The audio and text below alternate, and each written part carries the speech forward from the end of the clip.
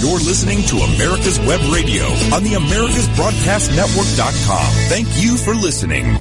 This is Professor Robert D'Agostino of Atlanta's John Marshall Law School, for those who are interested.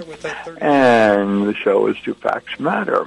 It had been. And today I'm going to talk about several different things. I'll get back to my theme about progressivism and what's going on in the country today. Before I want to make a comment, however.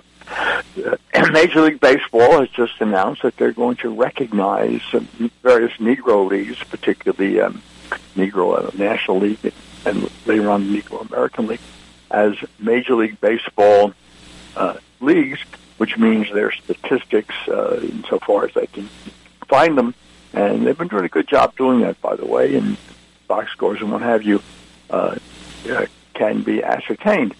Now, one of the interesting things I'm a great baseball fan, and I've always thought that the best pitcher in all of baseball may have been a guy named Satchel Paige. Of course, Negro League chart, and Satchel Paige, of course, came up to the major leagues at the age of 41.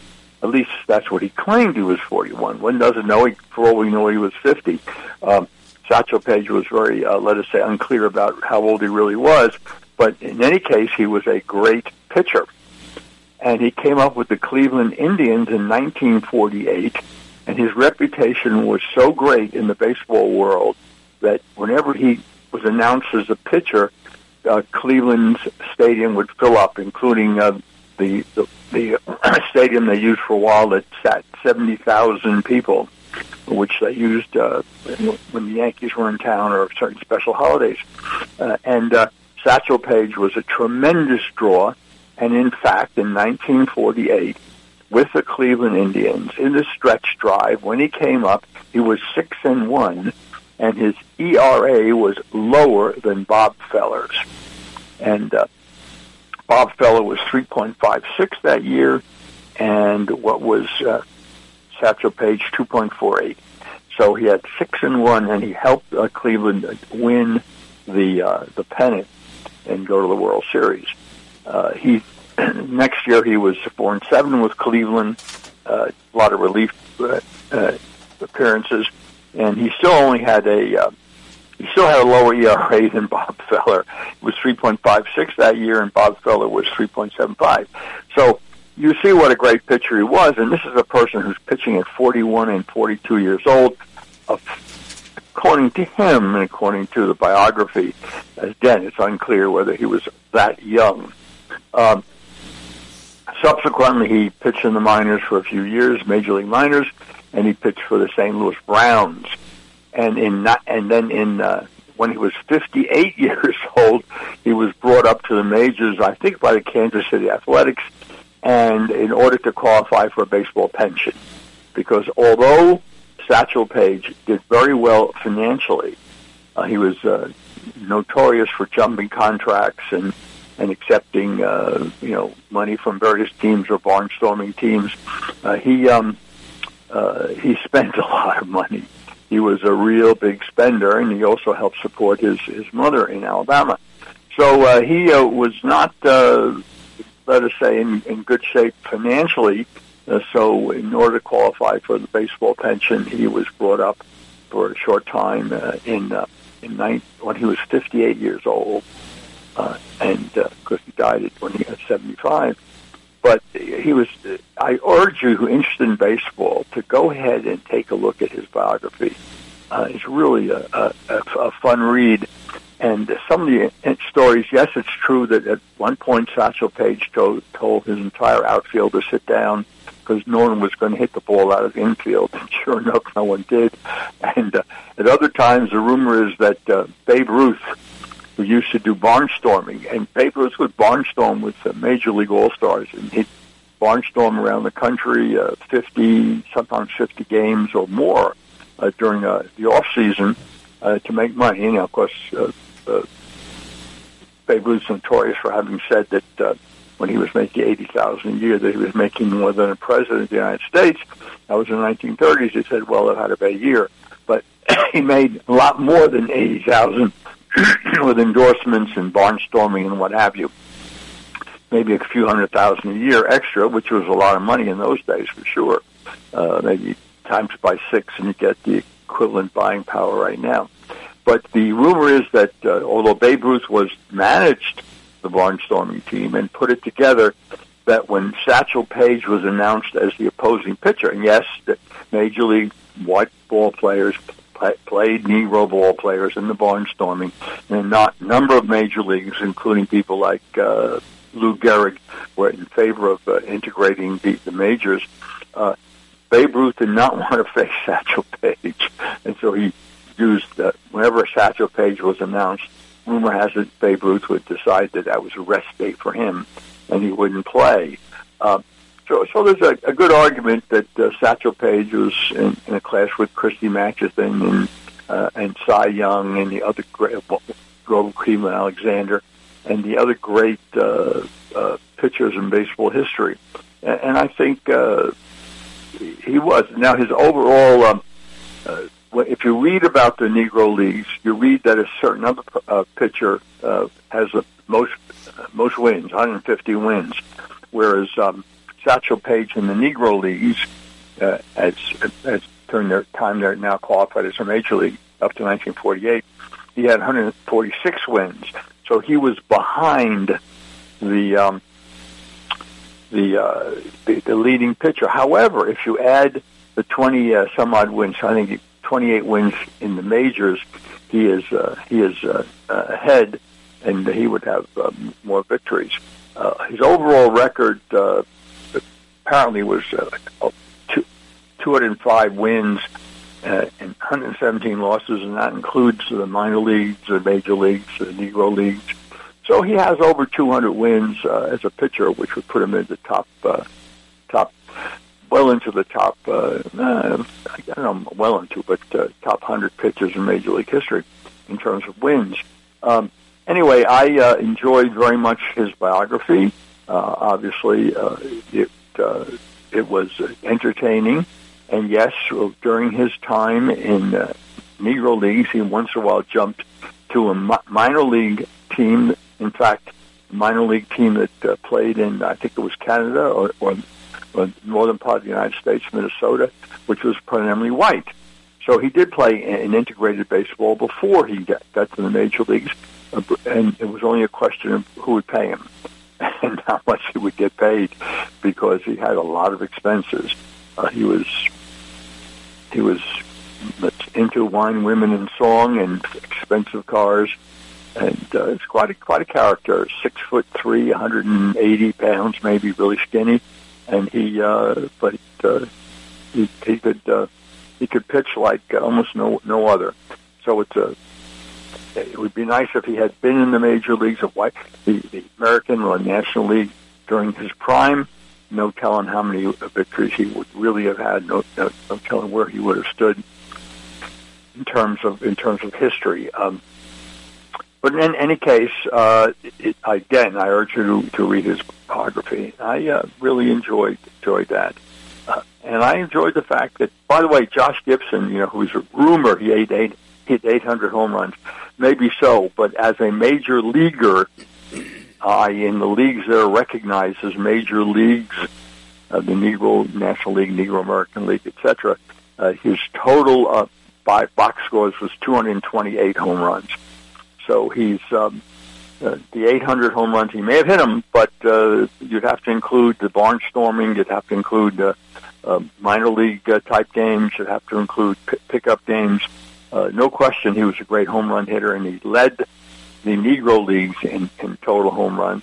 And you say, well, what's 228? Well, how many games did they play? And 154, which was the traditional white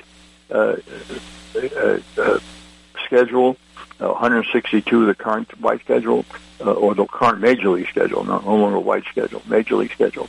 And the answer is, I don't know. But those interested, there's in Kansas City has a museum dedicated to Negro Leagues, and I'm certainly going to visit that. On my bucket list one of these days to visit that museum. I did visit the Cooperstown Museum and found it fantastic. I really enjoyed my visit to Cooperstown for the Major League Museum up there, baseball museum up there. But anyway, the whole thing. So I'm very interested in seeing what they really come up with, all the statistics. And there are people who've worked on that for years to ascertain, looking at old newspapers, box scores, and what have you, to find out exactly what went on. All right, with that kind of, fun type discussion, because as I said, I'm a rabid baseball fan. Well, pretty rabid baseball fan. And by the way, just as that, kudos to the Atlanta Braves to stick with the name Atlanta Braves. This nonsense about microaggressions and about insults. Look, the Washington Redskins, who have changed their name, they no longer call themselves the Redskins. Why don't you look up and see where they got the name Redskins from? It was before they were in Washington. I don't remember where they were, but their coach was part Indian, and they called themselves the Redskins to honor their coach. It was honor their coach, not meant as an insult, not meant as looking down on Indians. In fact, on the contrary. Most of these Indian nicknames came up because the reputation of Indians as fighters, not give up. After all, when I was growing up, when we played Cowboys and Indians, one of the things called was Geronimo, and Geronimo meant aggressive, undefeated in the field leader, and that was Geronimo. So I don't think that this idea that being named after Indians or with Indian orient name are as an insult. The Seminoles, Florida, one of the Florida college football teams are called the Seminoles, and when the busybodies started protest, the leadership of the Seminole tribes down there said, "Bug out. We consider this an honor to have the team named after us." Again, that was an undefeated by the United States Indians. They took to the swamps and the wild parts of Florida, and they were undefeated by the U.S. military. And so I don't understand this. I guess these busybodies want everybody to be alienated from society, and of course that actually is the goal. The entire left-wing movement in this country, progressive movement now, is about getting people alienated, especially the young, alienated from their own country. Alienation is, prerequisite for eventual control. Make them angry, make them alienated, make them despair. I mean, one of the things that I've noticed in the last few years of teaching is students don't have a sense of humor anymore. They are so alienated and they don't know they're alienated from society that you can't tell a funny story, you can't tell a joke. And lots of humor, of course, is ethnic humor. Jewish comedians used to tell jokes about Jews, and Italian comedians would tell jokes about Italians, all somewhat relying on stereotypes once in a while, or presumed stereotypes. And it was funny. I mean, Jack Benny spent a career making believe he was skinflint, that he was very tight with his money. And it was not true, of course. Jack Benny was a very generous man, and but he made a career out of this. I mean, one of the most famous bits on radio was Jack Benny bit when he was walking to the office and he got held up, and the mugger said, "Your money or your life," and silence, nothing. So the mugger said again, "Your money or your life," and Jack Benny said, I'm thinking." And this was a tremendous, one of the the biggest laughs in radio history, but it built on the stereotype of Jews being skinflints, which is not true. Jewish contributions, charitable contributions are very high per capita, one of the highest in the country. Conservatives in general give more, but as a non-conservative group, Jews give a tremendous amount of money to charities. The only people who don't give money to charities are liberals, upper middle class liberals from New York East Side, and they're very talking about skinflint. And when they do give to charity, look it up. They give to things like the ballet or the opera, things that indirectly benefit them, because they go to the ballet and they go to the opera, and they get tax write-offs for their contributions. So I think it's unfortunate that people have to be so careful about what they say, because this idea that it's the effect on somebody else that counts, rather than intent, or rather than intent on the recipient of a comment, is craziness. I can remember the story about the football team, high school football team, which was an integrated football team, and the whites and blacks on the team got along great. They were teammates. They socialized together. They, went to parties together. They did all sorts of things together. And they, of course, as men happen to do many often, that they, in referring to each other in the nastiest language that I remember when my wife once said, "How come you're so mean when you talk to your friend Jack?" And I said, "Well, because he's one of my best friends.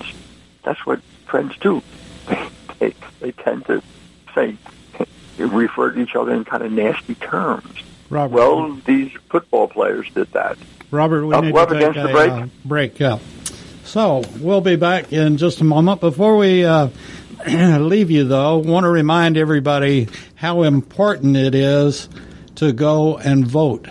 You've still got a few days, but you can get there today and vote and get your opinion expressed. And like everybody's saying, this is probably historically one of the most important elections ever, and it's in Georgia. And be sure, if you don't want your guns taken away and you want to stay with capitalism, that you vote for Kelly Loeffler and David Perdue.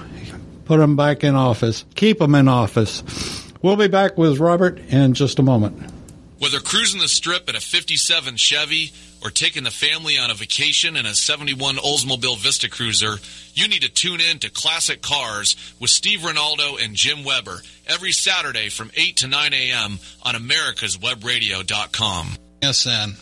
This is David Donaldson with the Atlanta Healing Center, conveniently located in Lawrenceville, Georgia. At AHC, your success is our goal. Addiction recovery is about more than just not using. It's about becoming a whole person and addressing all aspects of your physical, psychological, and social needs. Please call us at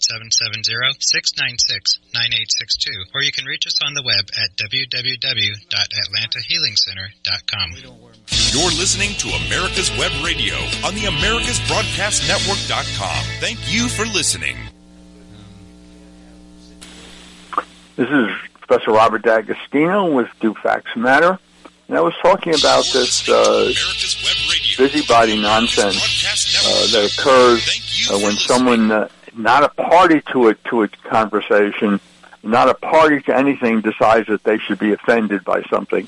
And this happened to this football team, a high school football team, and so this busybody got offended when he overheard these friends, these teammates and friends, throwing epithets at each other that were insulting epithets in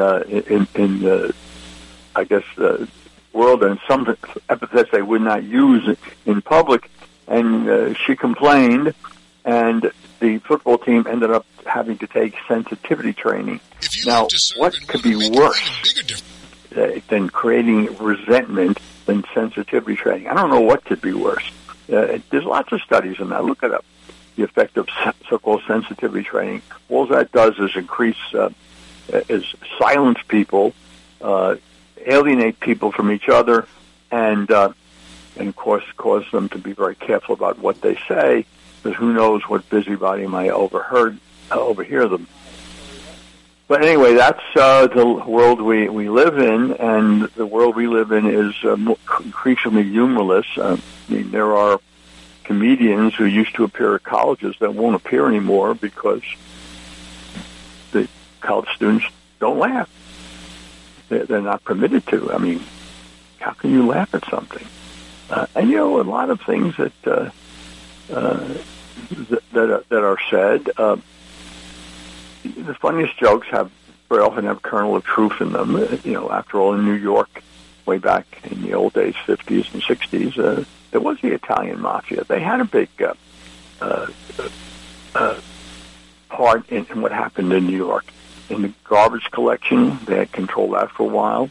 They even, for a while, controlled the distribution of cheese to pizzerias. And you could tell when the mafia was in cheese distribution, the quality of the cheese declined. After all, mafia had to make their profits. So telling jokes about that wouldn't go today. We just wouldn't. I think that's unfortunate. I think the lack of the sense of humor forced upon us by the left is a very unfortunate result of this self-censorship that's going on. And of course, the left is determined not only to destroy the Second Amendment, the right to defend yourself, but the First Amendment. And the government can't do it because of the First Amendment and the 14th Amendment, but corporations are doing the government's dirty work in terms of ending free speech. In the corporate culture, it's dead. In the media, it's increasingly dying. The tech giants censor everything that doesn't fit their narrative that they're supporting at this time, and we'll get into that narrative shortly. So we now do live in a society where the First Amendment is a dying issue. And with the Biden administration coming in, the attack on the religious organizations will now recommence. The Obama administration mounted an attack on religious groups. After all, by definition, traditional morality is nothing but hate. The Southern Poverty Law Center, which a lot of these left-wing politicians take their lead from, essentially claims that many Christian-oriented groups are hate groups. This is all slopping over to Jewish groups who are believing Jewish groups, not the Reform Jews or secular Jews, but Orthodox Jews, conservative Jews. They're starting to be labeled as hate groups too if they stand up for traditional morality. You can be said to be a hater if you say, I don't really think same-sex marriage is good for the society, or I don't approve of it, and that you're now a hater. When did tolerance, which means that you really don't approve, but you understand, and you're tolerant of people's views and sometimes their actions, even though you don't approve of them, but you're not willing to judge the judgment of God. And so when did tolerance become intolerance? They've redefined it. Tolerance to the left means you have to approve, not just include, not just don't interfere, not include people, gays, homosexuals, what have you, in society, but you have to approve. Now we're in the transsexual area. You have to approve of transsexualism, which is nonsense. Transsexuals are sexual dysphoria, and they need to have psychiatric or psychological treatment. And that alone is going to get me in trouble, and so be it. But it's nonsense to think people can decide what gender they are. They are XX chromosomes or XY chromosomes. They're male or they're female. And there are differences. And I pointed out last time, you have to ignore the fact that someone attempting to change their gender by hormonal treatments or sex change operations suffer very high levels of suicide compared to the general population, about 20 times the rate, 5 times the rate of thinking about it, and or vice versa, 20 times the rate of thinking and 5 times the rate of committing the suicide, and health problems, The American Heart Association talks a lot about what this hormonal treatment does to your heart health, and this is ignored. You have a woman appearing before a church group bragging about her 4-year-old son wanting to be a girl and how she's going to cooperate. That's child abuse. That's what it is. It's child abuse. She should not be praised for that. She should be counseled against that sort of abuse, but she's not. Well, let me go on to the another topic that I wanted to discuss today. And I have a number of friends who've called me up about the recent presidential election over the last couple of weeks, and the last 3 or 4 weeks. And I say, look, you have to be willfully ignorant if you don't think there's widespread fraud. Of course there's widespread fraud. That's not the issue. Only those, again, willfully ignorant can deny the existence of widespread fraud. But the next question is, and there are 2 other really important questions. The next question is, was there enough fraud to turn the election from Trump to Biden? And the answer to that question is, it seems that that's a possibility. One can take a look at all the evidence that's been adduced and the various sworn statements, the various analysis on voting and what happened in the middle of the nights in certain areas. And one could reasonably say, yes, the fraud was so widespread and so pervasive that it did change the election. And one might say, well, no, it wasn't enough. But anyway, whatever. The third question is the key. If it was widespread, so widespread as to change the election, can it be proven? And the answer is no. What you know, let's say you know that it was stolen, and I think a lot of people know. I think President Trump is one who knows that the election was stolen from him, or at least think they know. But knowing something and proving something on the rules of evidence in the court are very different issues. And that's the problem. Someday I'll make a prediction. Someday someone or some group will write an article called How We Did It, and will explain in detail how they stole this election. Between switching votes on voting machines, hacking in, and between phony ballots coming in, writing ballots and dumping hundreds of thousands of ballots that totally phony. And part of what they say and part of what they'll write about is how stupid the Republicans are, how actually stupid they reacted, how cowardly the Republicans are, because they knew, and Trump knew this fraud would occur, and he said it many times. And what did the Republican legislatures do in most states, like Pennsylvania and Michigan? Nothing. Wisconsin, nothing. They did not do a thing. They were afraid to be called, oh, you're racist, you want to suppress the vote. And Republicans cowered in their corners because they didn't want to be accused of suppressing the vote or being racist. And it just goes to show you what people have been saying for many years. The Republicans, as a party, not all Republicans, but as a party, are the stupid party. They're politically stupid. At this point, let's play along with the Democrats time after time.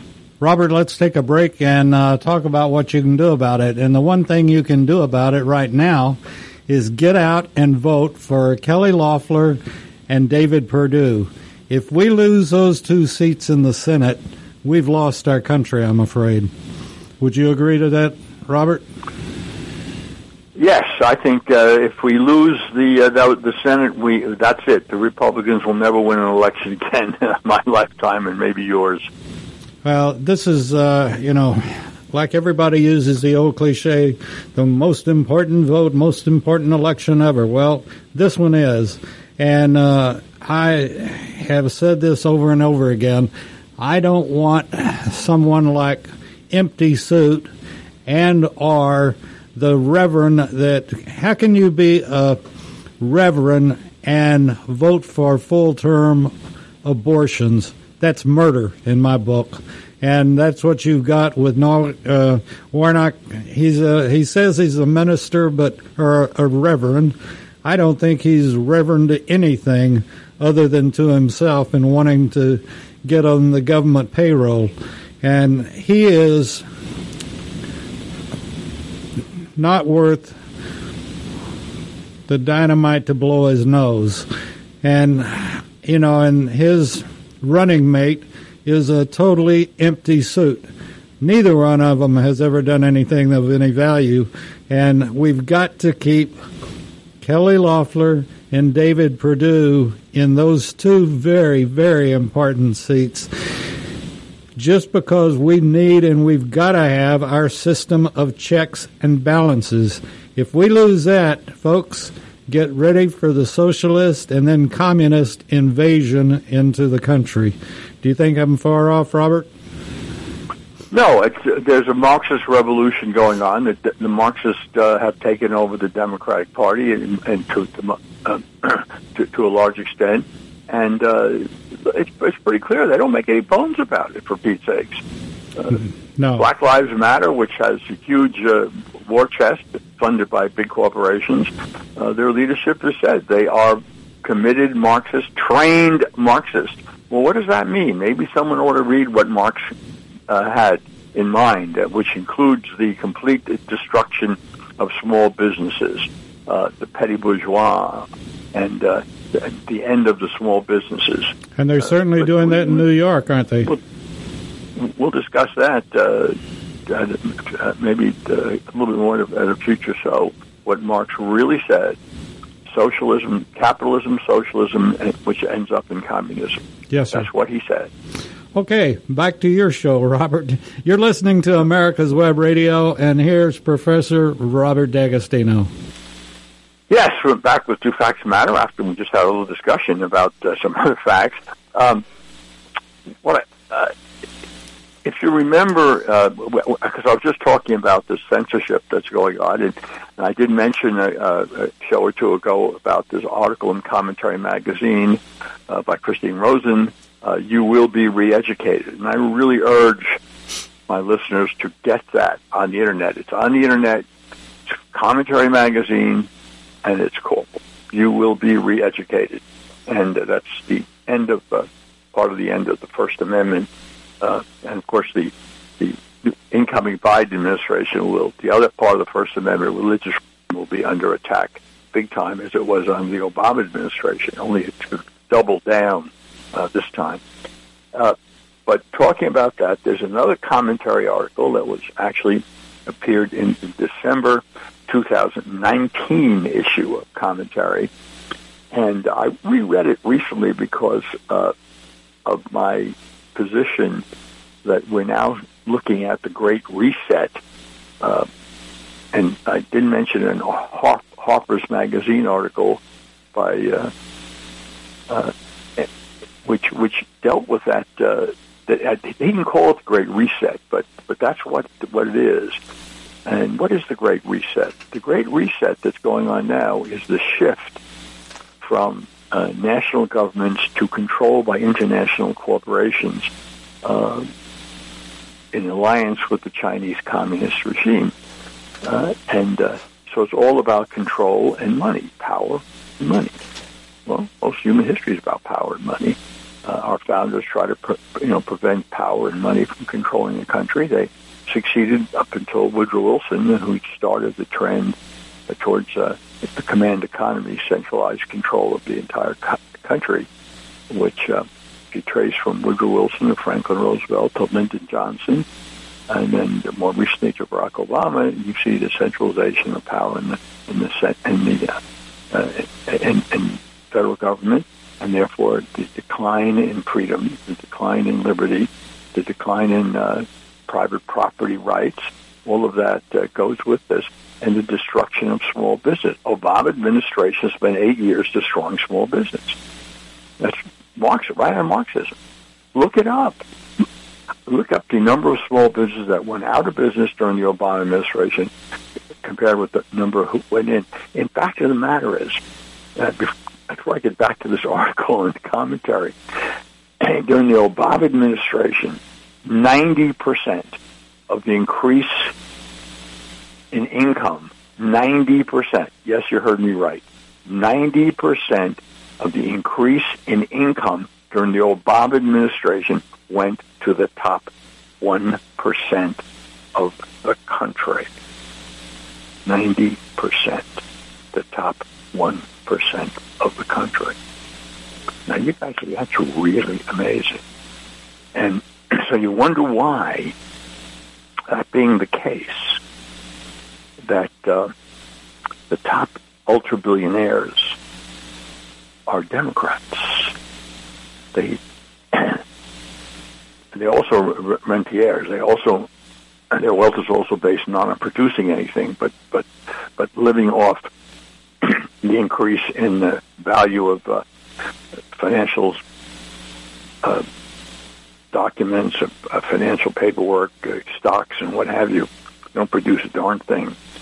But let's take a look at that. I mean, since I'm going to get off on this for a minute. I probably should have waited, but I'm going to get off on this. American billionaires' net worth has grown to $4 trillion during the pandemic. Now, who are these billionaires? And what party?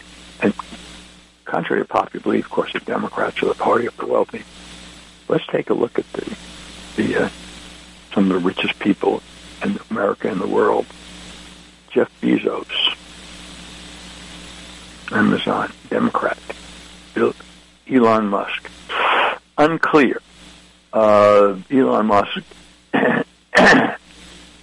may actually be a secret Republican. It's hard to say, or he may just be independent, but he's not clearly identified with the Democratic Party. Bill Gates, Democrat. Mark Zuckerberg, Democrat. In fact, Mark Zuckerberg put $400 million into the Democrats in the 2020 election. And how did he do it? You say, well, you can't do that. Yet he did it by giving grants to counties in key states like Wisconsin and Michigan and Pennsylvania that were controlled by Democrats. People don't understand that the vote counting and the vote management are county-wide in most states, including those states. So the counties control how the votes are counted and the administration of voting. And Mark Zuckerberg put $400 million into local Democratic-controlled counties in key states in order to fund the management of the election returns, or one might say, if one were cynical, to fund the fraud. $400 million. That came from Mark Zuckerberg, Facebook. Warren Buffett. He has announced many times he was a Democrat, committed capitalist, but a Democrat. Larry Page, Democrat. Steve Ballmer. That's Microsoft. That's Democrat. The Walton family. There's a mixture, but primarily Democrat. There's a whole bunch of Walton sons and daughters of the founder of Walmart. And there's a couple who are predominantly Republican, but generally speaking, if you look up, they're substantially Democrats. Alice Walton, for example, is solely gives the Democratic Party, and so does several other ones. So you have all these ultra-rich, the ultra-rich.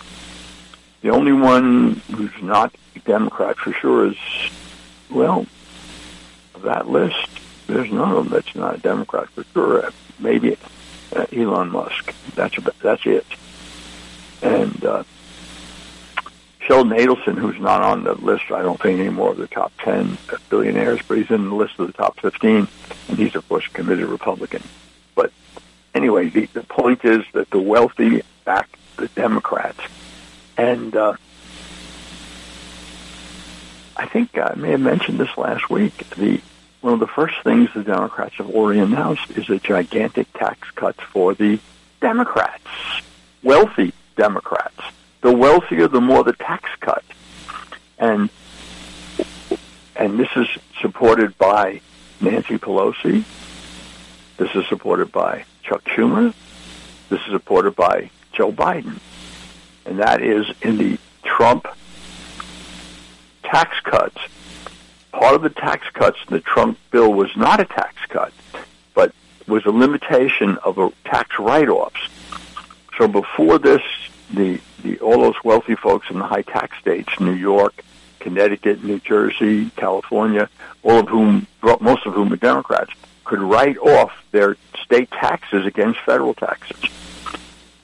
Trump bill put a cap on that of $10,000 for the write-off, which was, that's a pretty good write-off, but it weren't able to write off $30,000 or $50,000 or $100,000.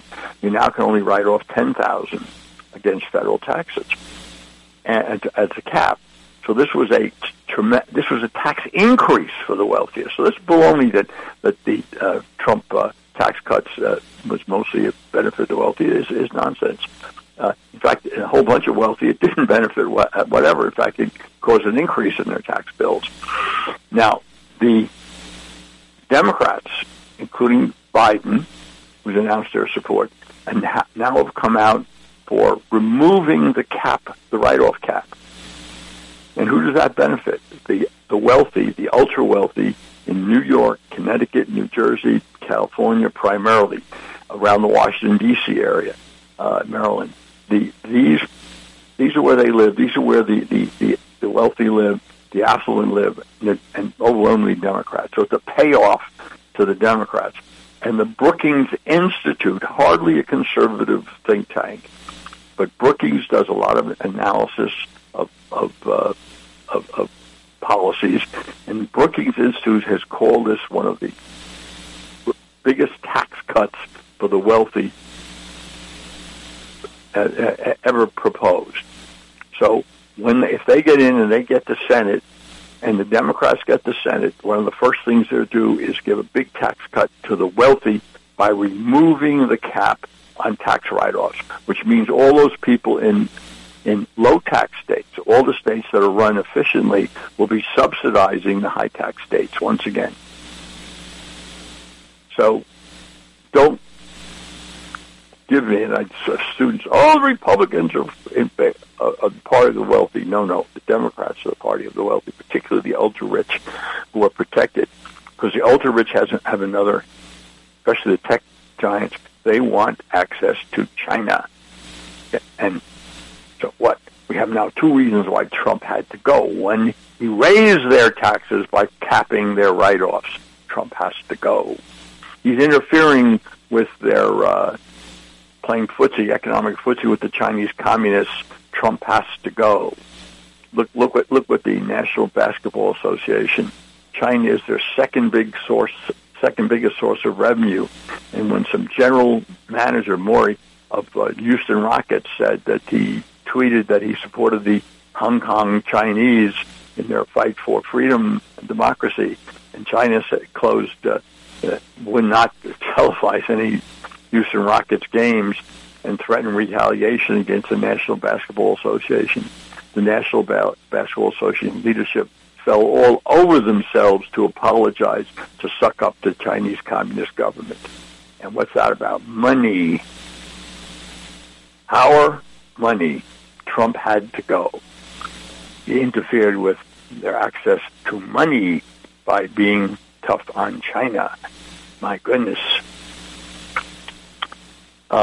And by the way, the shift in wealth during the pandemic to the wealthiest was approximately $1 trillion. And I have a proposal which I'm going to try out on Kelly Loeffler or David Perdue, assuming they're reelected, because it's hopeless on Warnock and Ossoff because they're in the pocket of the wealthy. The money coming in from the tech giants and the mainstream media moguls into Georgia to support their reelection are massive. One estimate has it's around $300 million so far. They'll do anything to get them elected. And you say, well, what's in it? What's in it? Money and power. Money and power. Power for the bureaucracy. Power for the the left Marxist revolutionaries. Look, no revolution, no is ever a bottom up. Maybe I don't know. I'm looking at the world history, but okay. Robert, we need to take another one of those nasty breaks right quick. Okay. And I'm going to make it very easy on everybody. Just go to our website, americaswebradio.com, and become a patron, and we have different levels that you can become a patron, and we'll send you a pocket Constitution, or, depending on the next level, beautiful 3x5 American flag, and for the next level, you'll get both of them. So just go to our website, and also when you're there, please check out J. Roy Ritchie Memorial Veterans Prayer Line.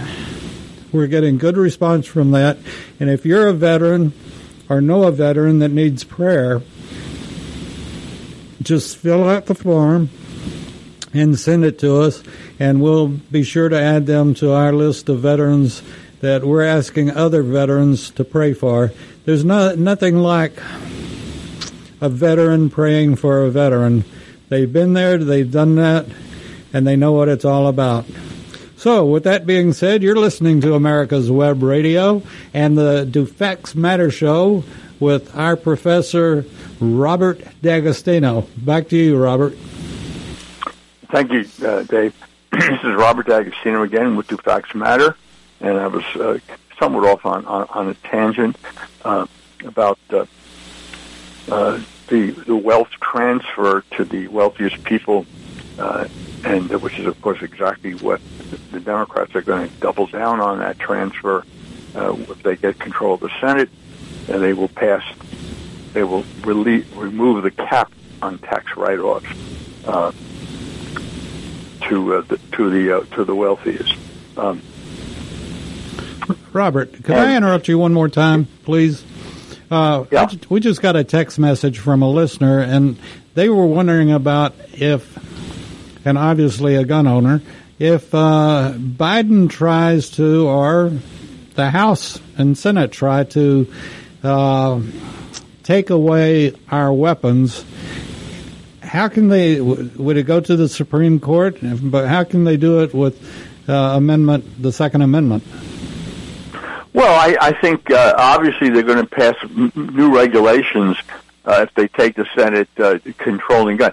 You know, it goes back to the Brady Pact. I got a lot of emails from the Brady Pact about gun control, and we need to have more gun control. And I wrote back saying, well, that's all well and good, and I certainly would like to see some more gun control, particularly taking guns away from criminals. How do you propose to do that?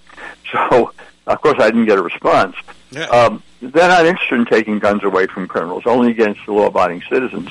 So, and there's a political reason for that, chaos, alienation, all that stuff. But they will pass it. And the question is, will they find judges who will go along with draconian measures? The answer is yes. There's left-wing judges all over the place. And it gets to the Supreme Court. What will the Supreme Court eventually do? I think the Supreme Court would support certain restrictions, tightening restrictions on gun ownership by people with criminal backgrounds, if the Democrats are interested in that. I don't think they are. And people with mental health issues.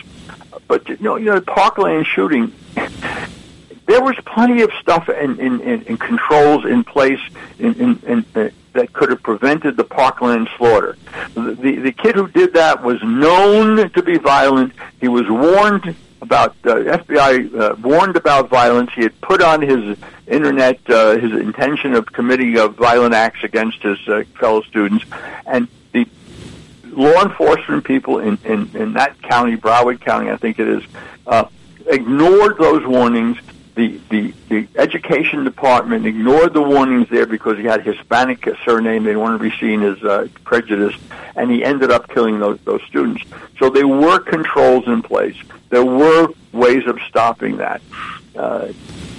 So I don't know what further controls they want. They always talk about these assault rifles and magazines, limit the magazines to 10 bullets or something. I'm not a gun expert, but yes, the answer is that they will pass other controls. They will not succeed at the Supreme Court in removing guns, but they from ownership. But they probably will succeed in waiting times and that sort of controls. Maybe types of rifles to be sold. I think that will happen. They will have a large-scale assault, but until they pack the Supreme Court, they won't be able to put all the ideas they have in mind, which, of course, ultimately is to seize guns or seize rifles, even though most crimes are, first of all, half of all homicides or more than half are suicides. And say, oh, well, look, we're going to prevent all those suicides. No, you're not. Countries with gun control, people find different ways of committing suicide. So you get many fewer gun suicides in a lot of countries, but they make up for it by more suicides by poison, by knives, by jumping off bridges, and what have you.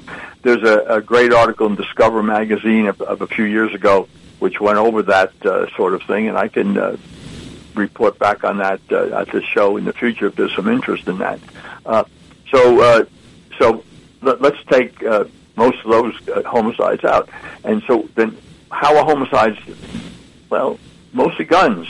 Now, how do you control guns? That is extremely difficult because a lot of the guns are in the hands of criminals. And now that the Democrats have control of most of the major cities, no longer have stop and frisk, and now the homicide rate is going through the roof. Well, who's getting killed?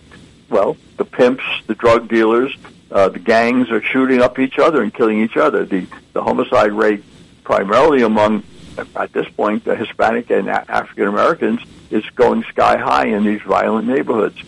And why? Because the police will not step in because they cannot. If they step in, they get sued. If they step in, they lose their jobs. So we have, so the question is, ask a Democrat, what will you propose doing about this gun violence, handgun violence? That's what primarily is going on, not rifle violence, handgun violence in the inner city. What are you going to do about that? And their answer is, we're going to make the gun manufacturers liable. No. That'll do nothing about taking guns out of the hands of criminals. What it does is it will enrich the trial bar, who can sue all these companies, and the trial bar will get wealthy. American gun manufacturers who make relatively safe guns, high-quality guns, will go out of business, and then the country will be flooded by cheap guns from overseas. So the answer is, their answer is absolutely absurd. Robert, in your many years of experience, have you ever known of a case where a gun shot someone? Well, I suppose that sometimes you drop the gun on the floor and the gun goes off by accident. So I guess there's maybe 1 in 1 million times that may have happened. But that's called an accident. That's not the gun saying, "Oh, I'm sitting on the table. I think I'll shoot somebody." That's right. It's not.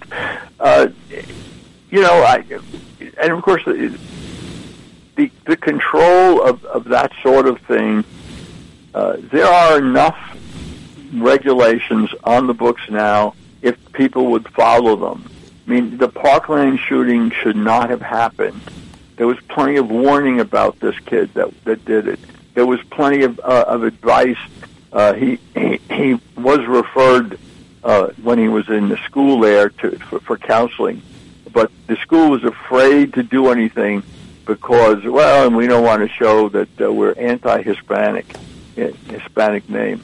So if people will not, the motivation, you've got to understand the motivation, David, and the motivation is to take guns away from law-abiding citizens. You don't want citizens defending themselves. So, and you don't care about criminals because chaos is very important in a pre-revolutionary situation. And if you got to know history, French Revolution, Nazi Germany, 1905 Russia, even China, and when all of the communism was failing Mao Zedong launches the Cultural Revolution, which was created chaos all over the country. The idea was this chaos would then lead to the new utopia. Pol Pot in who do you use? Chaos. And how do you stir up the chaos? By teenagers, using teenagers to go attack their adults who had any education. So the establishment of chaos is important, and therefore it's important that criminals have guns, and criminals be allowed to keep their guns, be allowed to do what they're doing, because any means to noble ends. So we have to sacrifice. As one left-wing socialist once said some years ago, when confronted with Stalin's crimes, we always thought we had to sacrifice a generation. You know, as long as you are not at the target of the gun, you can be very progressive. You know, all those people living in gated neighborhoods with private security guards, they can go and alibi the rioting and the looting. People who are subjected to the rioting and the looting are not so tolerant, presumably. Although who knows? Seattle is becoming a dead city, and they still vote for the Democrats. So I think one has to, unfortunately, the motivations are not necessarily what they seem to be. So I didn't mean to change the subject on you, but we had somebody curious about that. So, well, I think I hopefully I kind of answered indirectly. The Democrats will not get away with draconian controls if the Republicans have the Senate. If they do, they will attempt draconian controls, which would include confiscating what they define as assault weapons. And although assault weapons, as far as I know, are legal at this point, you know, people forget that some of the loosey-goosey regulations that happened during the Obama administration, those things that turned the semi-assault to assault weapon, that device was approved during the Obama administration. You know, you can't walk into your local drugstore and buy a quote-unquote assault weapon. And I think they mean, when they say assault, they mean automatic, which is already illegal. You can't go into a drugstore or liquor store and buy an automatic weapon.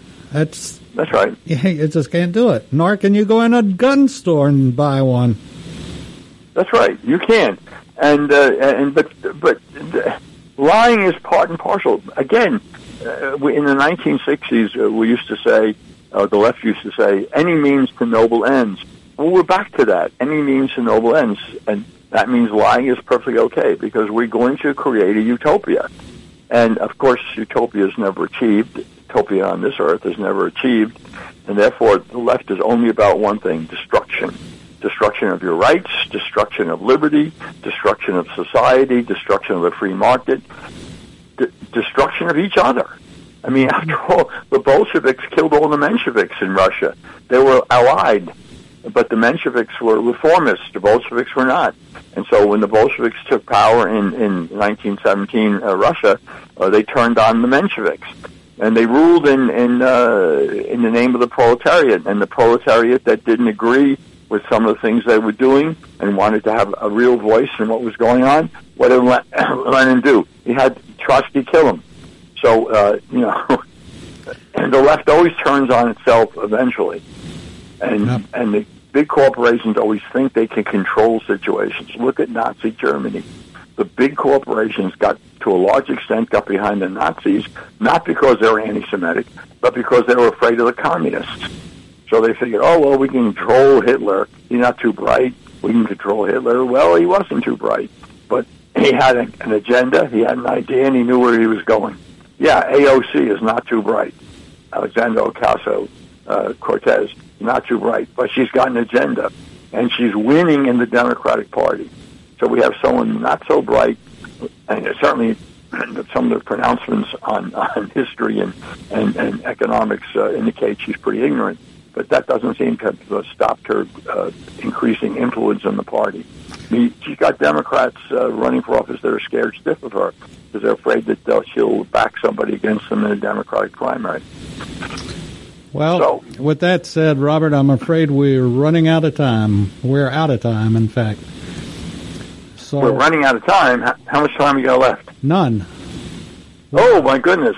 I didn't even get to that article I was going to talk about. And, of course, next Friday is Christmas, so we won't have a show next Friday. No, sir. But we'll be back in 2 weeks before see you. New Year's. Okay. See you then. You're listening to America's Web Radio on the AmericasBroadcastNetwork.com. Thank you for listening.